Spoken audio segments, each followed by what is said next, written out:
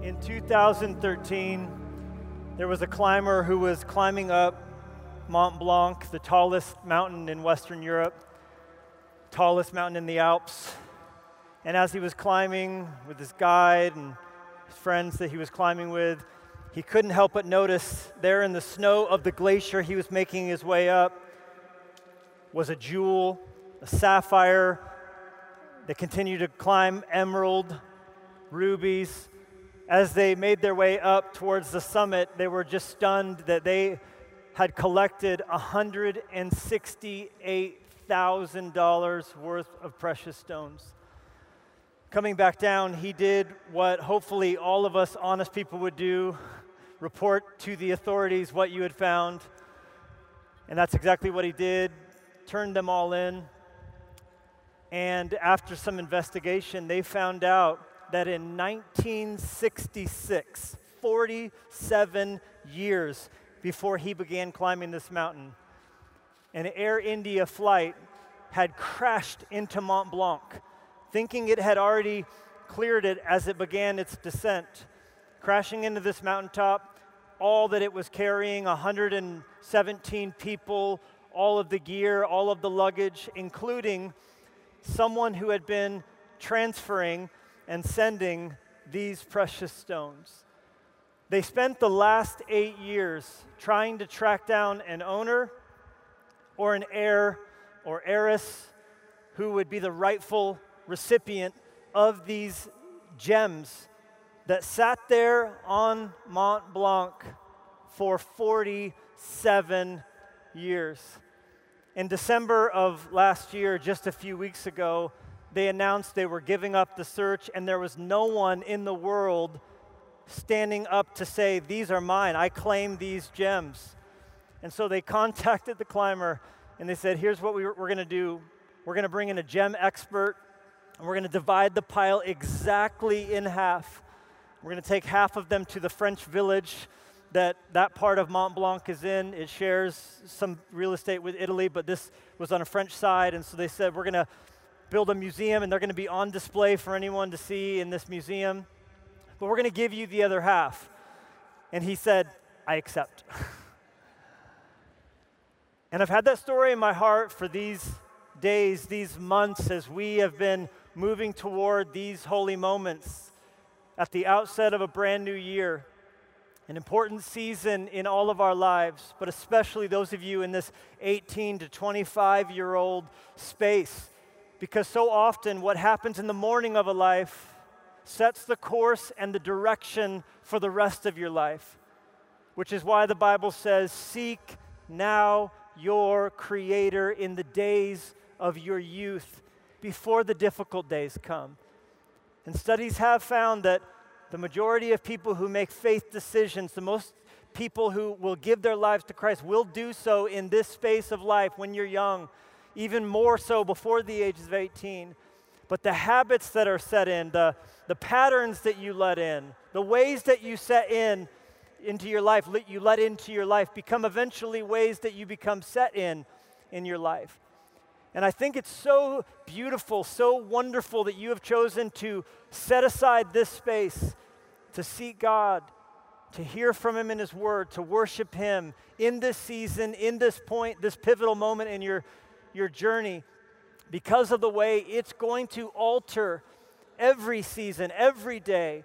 And I can think back to moments in my life when I had encounters with God as a freshman in high school, as a freshman in college, as a young 20-something, and how God has continually steered me through those deposits, through those moments. And the vision I want for you to have, it's my honor to begin this journey, this conversation that God is going to speak to us through these different sessions and worship leaders, but don't think of them as disconnected segments, but rather a whole of what God is going to do. Here's the vision, here's the picture I have for you as we begin at the outset. It's my honor, and thank you so much, Louie and Shelley, for the honor of entrusting us with being a part of this at all, but especially to begin. Yeah, come on, let's thank God for Pastor Louie and Shelley Giglio.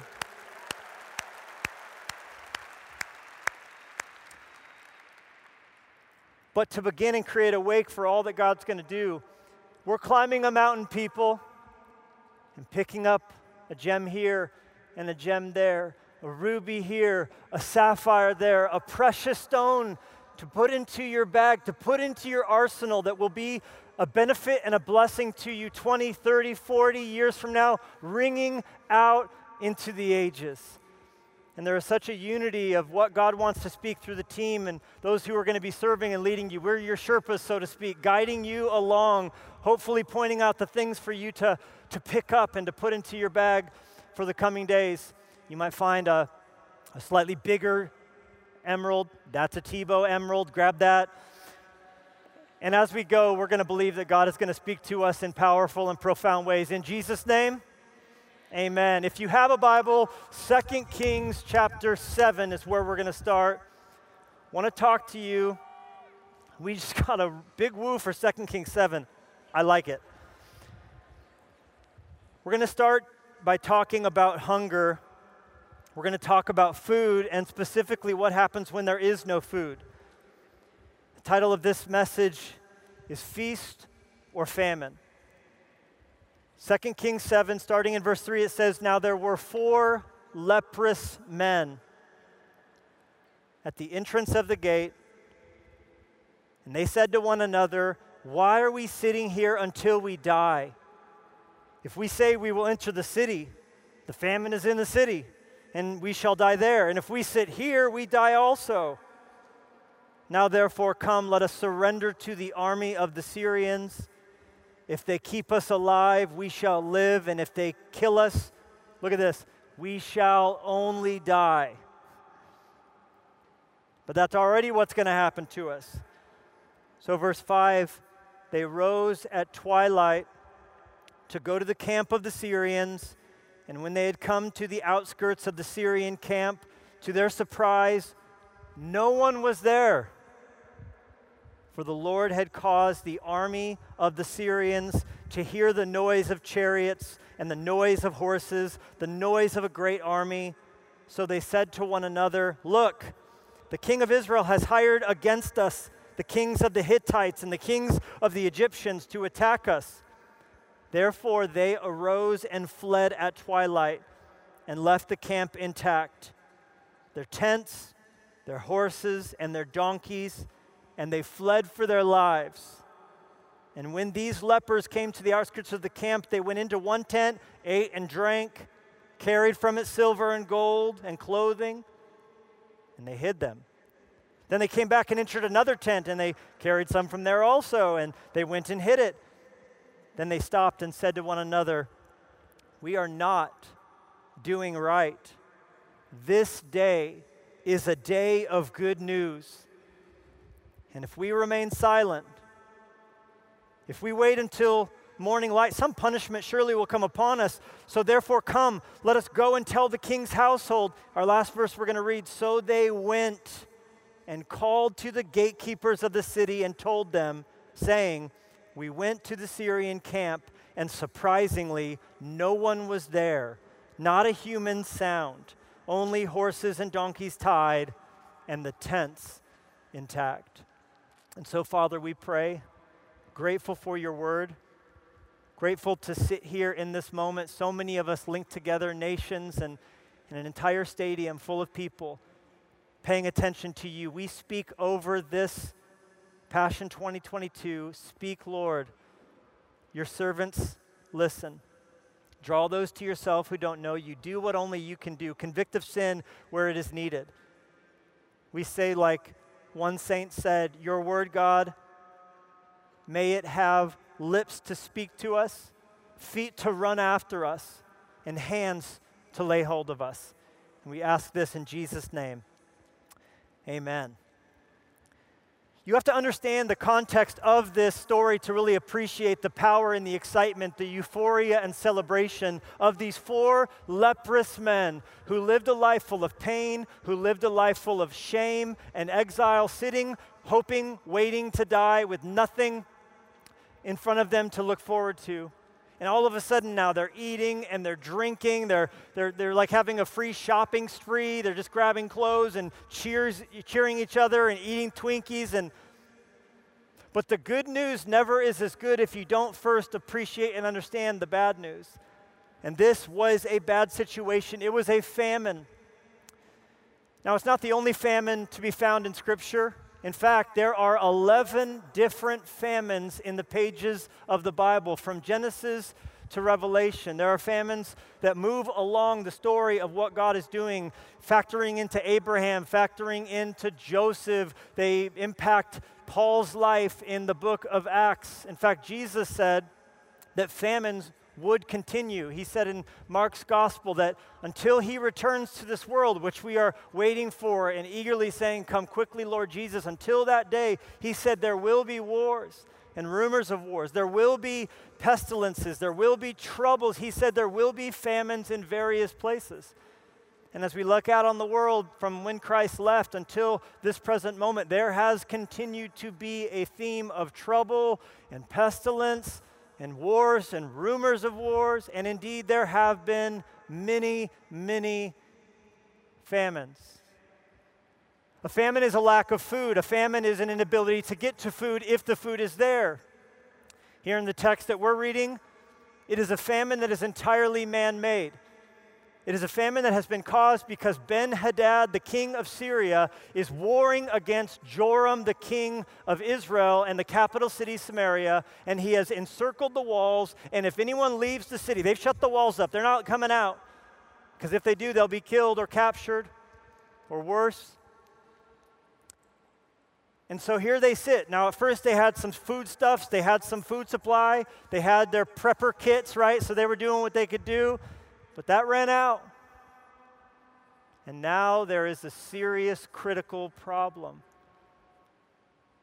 If you read in 2 Kings 6, you will find that it got so dire that people were fighting over donkeys' heads. Like that was the only option left. And there was great fighting over dove poop, which was a kind of fuel used to light your home in that day. It got even darker than that because we're told they resorted to cannibalism.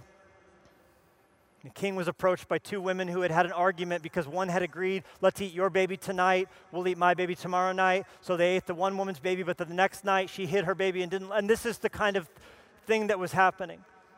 And the king tore his clothes, came to the man of God, Elisha, and Elisha declared that tomorrow the famine was over. By this time tomorrow, we will be eating, we will be celebrating. It will no longer be critical, the situation.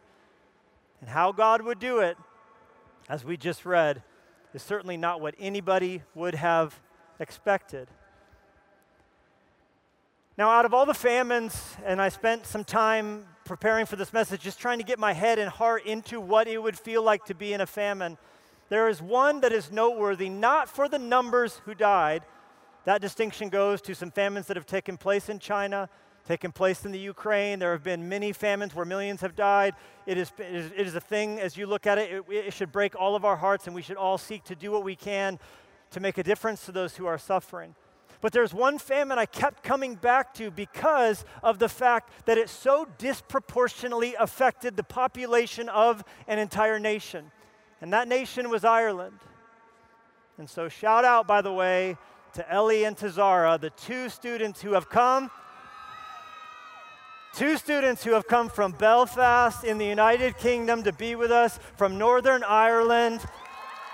I understand, Ellie, that you're studying to become a paramedic. You're moving to England soon. We welcome you here. Thank you for coming from such a long way to be with us. It's awesome. Come on, let's give it up for these two from Ireland here. Ireland as a nation, from the years 1845 to the year 1851, experienced what is referred to in our country as the Great Potato Famine, which I understand those in Ireland don't like that language because it seems to sort of trivialize what was such a stupendously difficult thing that nation faced, where they, for this 6-year-long period, were in this incredibly horrible famine that they call Angorta Mór, or the Great Hunger in the Gaelic language, a period of great hunger. But they don't like to call it a famine because that doesn't acknowledge the side of man that factored in, the Ben-Hadad side of things. The fact that this famine was not just a fluke of weather, but there was elements that played into it that were entirely man-made. Now, to understand and appreciate that, you have to understand something of the dynamics between England and Ireland. England conquered Ireland in the year 1169 and spent the next 700 years trying to beat the Irishness out of the Irish, trying to get them just to become British. Just get with the memo, y'all. The Union Jack is flying. We are in charge. The king, the queen, you need to quit it with all this Irishness stuff. And the Irish have never been okay with that. They are pretty fired up about being Irish, and so they refused and they rebelled and they refused and they rebelled all the way up until 1921 when independence was declared by Southern Ireland, and now you have the Republic of Ireland, and so it just continued to be a problem. In the year 1367, the British put something into effect that would make it more difficult for the Irish to not comply and assimilate. And basically, it was called the Statutes of Kilkenny. And under the Statutes of Kilkenny, it was illegal to play a harp. The harp was the national instrument of Ireland. And if you were caught playing a harp, they would pull your fingernails out. If you were caught singing songs in Gaelic, you can be jailed. If you were caught riding a horse not using an English saddle, you could be imprisoned. And still, the Irish hung on to their Irishness. It got even more intense when King Henry VIII wanted to get a divorce, and the Pope in Rome would not allow it to happen. And so he said, I'm done with you. I'm starting my own church of which I will be the head. So first order of business, chop off Anne Boleyn's head, and then I'm the head of the Church of England. And so now the conflict between the Irish and the British is not just about culture, it's also about religion. He wanted them to be a part of the Church of England, and they were not willing or eager to do so. And so Cromwell comes in, and there's raids, and there's death, and there's pillaging. And in the year 1536, something is enacted that is now this new state religion. Like I said, they're not in it. So the penal laws were put into motion. And the penal laws basically made it to where if you did not become a British Protestant, you could not hold a public office, you could not own any property, you could not own a horse worth more than 5 pounds. You could not be a teacher, which is so ironic considering the Irish island was the island of saints and scholars. It evangelized what would later become England and held on to so much information through the Dark Ages. We probably wouldn't have the Iliad and the Odyssey had it not been for what they hung on to when the Vikings came aboard the island and all this. But now they're not allowed to be teachers, and all of these punishments are put into place if they won't just become British and assimilate. And the penal laws were basically designed to make the Irish poor, and it worked. They became so poor that by the time in the 1500s, the potato first showed up from South America in Ireland, which Scotland passed on it. Scotland, they said, no, we can't eat the potato because it's not mentioned in the Bible. But in Ireland, they were fired up on this new mysterious tuber, and they began to plant them like crazy because the people were so poor, and it was a really easy thing to grow. All it took was 1 acre of land to grow enough potatoes to feed your family for the entire year and your pig as well, which they grew not to eat, but to pay the rent.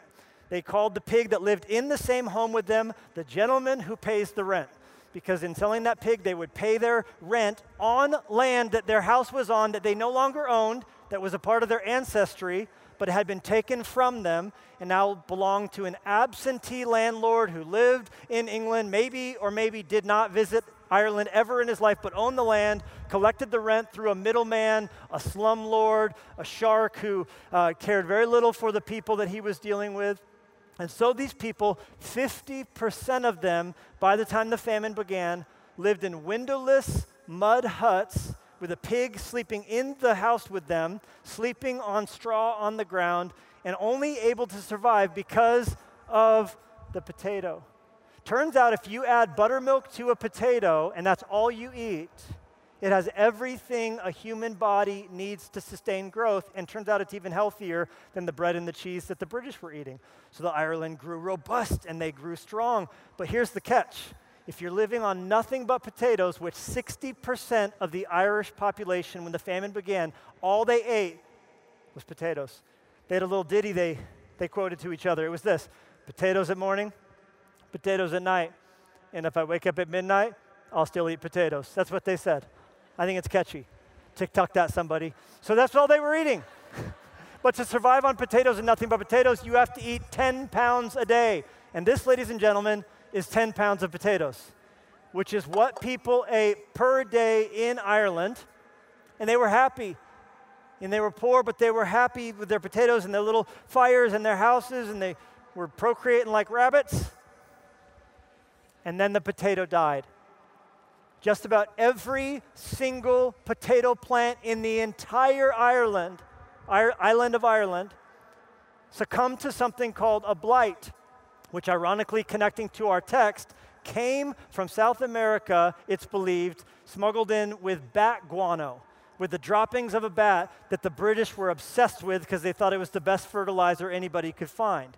And so smuggled in was this disease that caused every potato to turn black and slimy and rotten. Now imagine if all you had to live on, the difference between life and death was potatoes, and then one day you woke up and every single potato was dead. You, my friends, would be Matt Damon. Okay, so not to trivialize what would have been horrific, because people began to starve to death. And the landlords, most of them cared nothing and were happy to evict if the people couldn't pay the bills. So their choice was get evicted or literally I'm going to die. And you can see some of the photos that were hand-drawn in that day to depict this. This is one of the most iconic from the potato famine, drawings of people scratching at the dirt, hoping for anything they could find. Mothers with children, not knowing what to say to their crying baby. Mothers were found dead with their baby still on their breast. And if they couldn't pay the bills, if they wouldn't pawn their clothing, which many people were forced to do, wearing nothing but rags, they would be evicted. And the eviction went like this. The slumlord would bring in a contingent of troops, and they would rip the homes off the house and knock down one of the walls. And in many parts of Ireland to this day, you can see homes with just structures of walls, no roofs on them. Families would move into ditches, which they would cover over and have a roof, literally a family living in a ditch, nothing to eat. And that's when the disease started to show up, because disease always follows famine. Typhus, cholera, scurvy, fevers. People began to get so sick because they were eating anything they could find. Literally, in Skibbereen, they ate donkeys, anything they could find. Many would steal, but if you stole anything, the crime for that would be to be put onto a prison ship and sent to the penal colony in Australia. 40,000 Irish were deported to Australia during the potato famine. And this went on and on and on. Many people chose to not stay there and die, and so they fled. Moving to Liverpool in England, moving to Canada, moving to America. And to do so would be to face what was called the coffin ships. The coffin ships were lumber ships retrofitted to, it's the next picture actually, retrofitted to hold as many people as possible. 50,000 people, it's estimated, died on the coffin ships coming and going across the Atlantic. Not enough water, not enough food. Most of these people were illiterate, had no other trades, had no idea how they were going to make it in the New World. Many of them, when coming to America, dealt with what was called nativism, where there was a sense that America is for the real Americans, and you're not welcome, and you're not wanted, and you're just here to steal jobs. And then, yes, the coffin we did show. The coffins, they did not have enough coffins for all the dead and dying, and so they invented something called the breakaway coffin. It was a coffin with a latch. You'd put the dead body into it, put it over an open grave, and after the funeral or wake was done, they would just pull the lever, and the body would fall out into a mass grave, and then the casket would be reused over and over and over and over again. Now, in this dark, horrific chapter, it's unbelievable to even say, but the total dead count, it is believed, was 1 million from the great Irish potato famine. And the count of those who left Ireland was 2 million. Now consider this, the population going into the famine was about 8 million. And so now over 1/3 of the nation has been emptied out. This is why it's been called the greatest crisis of Europe in the 19th century, the effects would be like 100 million Americans instantly gone in a 5-year period. It would be like a nuclear bomb going off in a nation. But there were bright moments, much like in the darkness of the Syrian raid, and you had these lepers, and you had their kindness and the warmth. You saw people around the country doing what England failed to do, whether it was through inaction or that they actually wanted the Irish gone. The English did very little. They opened up soup kitchens, but you had to renounce your religion in order to have soup. They opened up workhouses, but a majority of the people who went in many of these workhouses ended up dying, but you also had to renounce anything you owned before you could go in. It was called the Destitute Law. So they didn't give with an open hand, open heart. But there were societies called relief societies that sprang up in England, sprang up in America, where people would pool their resources and do anything they could. My 2 personal favorite anecdotes of the relief that sprang up during the Great Hunger was a group of people in Calcutta, India, who banded together to give what they could to send relief to the Irish. And my other favorite is the Choctaw Native people from the area of Oklahoma, which were fresh off of the Trail of Tears. They came together and gave every little penny they could and sent $147, care of the Irish who are hungry. To think of people who are dealing with such great lack in their life, caring for others, is just such a beautiful picture of the gospel and leads us to the first of a few takeaway truths I want you to jot down, and that is this: you don't need to have a lot in order to do a lot. And I love that about the gospel. I love that about these lepers. I love that God could have chosen anyone to bring an end to the famine. God could have used anyone to open up the floodgates of food, but he chose to use those who were outside the city. It's a picture of Christ because leprosy in Scripture always points to sin.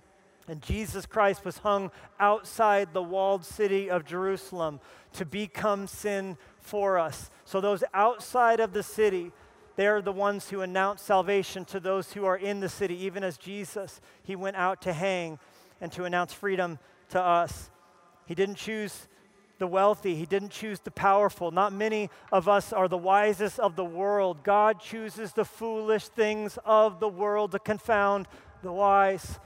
When God wants to take down a giant, he looks for a little 90-pound weakling. When God wants to feed a multitude, he looks for somebody, all they got is a Lunchable. Come on, somebody. I'm just wanting to encourage you, poor college students, that you can make a difference on your campus. You can make a difference in your home. You can make a difference in your world. You don't have to have a lot to do a lot. And then secondly, this story, it teaches us irrefutably, write this down, that hard times don't change you. They make you more of what you already are. Those who turned to cannibalism, turned even on their own family to see these things come out, but so does kindness and compassion. These lepers whose life would have been full of being called unclean, feeling like they were unwanted, they were not welcome, no one would touch them. How long had it been since they had had a hug? And yet here they are as they eat probably the first meal they had had in longer than anyone in the city. And their hearts and their minds go to those who are not yet at the feast, those who are not yet inside. You see, hard times don't change you, they reveal you. And this is why it is crucial that you learn to build your life on the rock, because when the storms come, when the rain comes, it is going to reveal what you have built your life on. To think, well, eventually I'll get strong in my walk with God. Eventually I'll begin to read and study Scripture. Eventually I'll begin to learn how to pray. Eventually I'll begin to tithe. Eventually. One day will never actually come. Because then when that difficulty comes, you will find that you did not build your life on the solid rock. Then thirdly, this story tells me, and I love this, that there is a sound that terrifies the enemy. When God wanted to drive the Syrians away, he could have done anything he wanted to do. but he made a sound. He caused a sound. The Syrians heard something. They didn't see something. And when they heard something, the world saw something. When God wanted to create a world, he spoke, "Let there be light." And he made you in his image with the power of life and death bound up in your tongue. Church, I came to tell you, Passion 2022, I came to tell you, there's a sound that terrifies the enemy. Satan trembles when he sees the weakest saint upon their knees. Our worship, our praise, our confession, our testimony terrifies the enemy. And there is one name above every other name that's been given. It's the mighty, matchless name of Jesus. And in your low moments, your weak moments, your tempted moments, your moments where you feel like you have nothing more to give, call out to the Lord and you will mount up with wings as eagles. These soldiers began to run terrified, leaving every valuable thing in their life as they ran towards the hills because they heard the sound. I love that we are hearing the sound of praise rise up from the Mercedes-Benz Stadium. The story also tells us, number 4, that in his providence, God can redeem what in his sovereignty he could have prevented. I want you to let that sink in. To have space, to have gears, because so much of the time in Scripture when we see famine happening, we only see it from the humanly perspective. We have to wait till afterwards to see what he was up to. And in the middle of a famine, in the middle of a hard time, the easiest thing in the world to do is to wonder, where is God? And he's working is the answer. He could have stopped it in his sovereignty, but he allowed it in his providence because he has a plan to use it to accomplish his plans in the world for his glory and your good. So church, let's relax and be confident that our God is on the throne and that he is up to something in every dark day.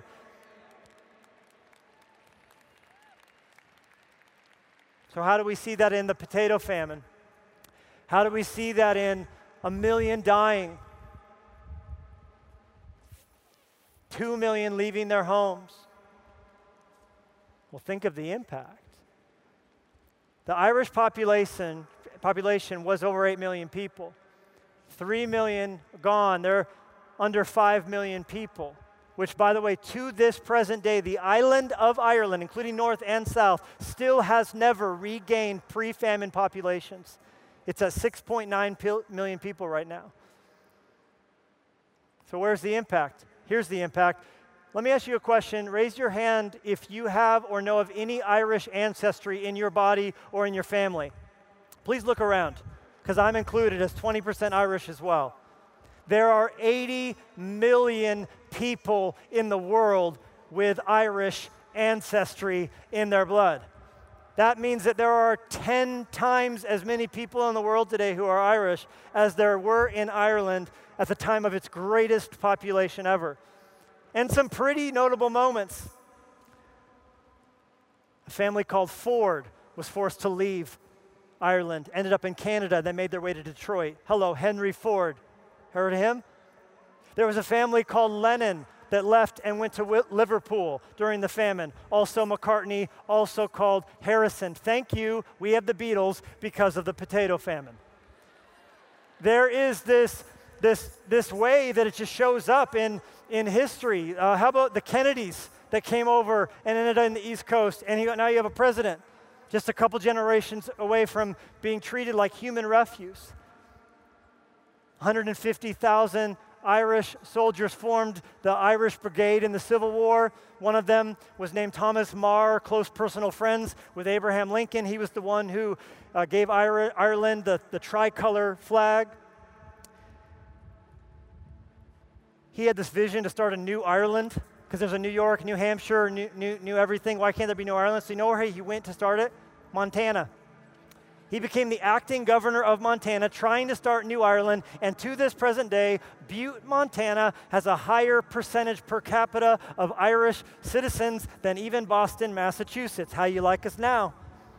And in front of the capital of the state of Montana, there's a statue of this guy for the courage he showed, the way he led, the hardships he endured.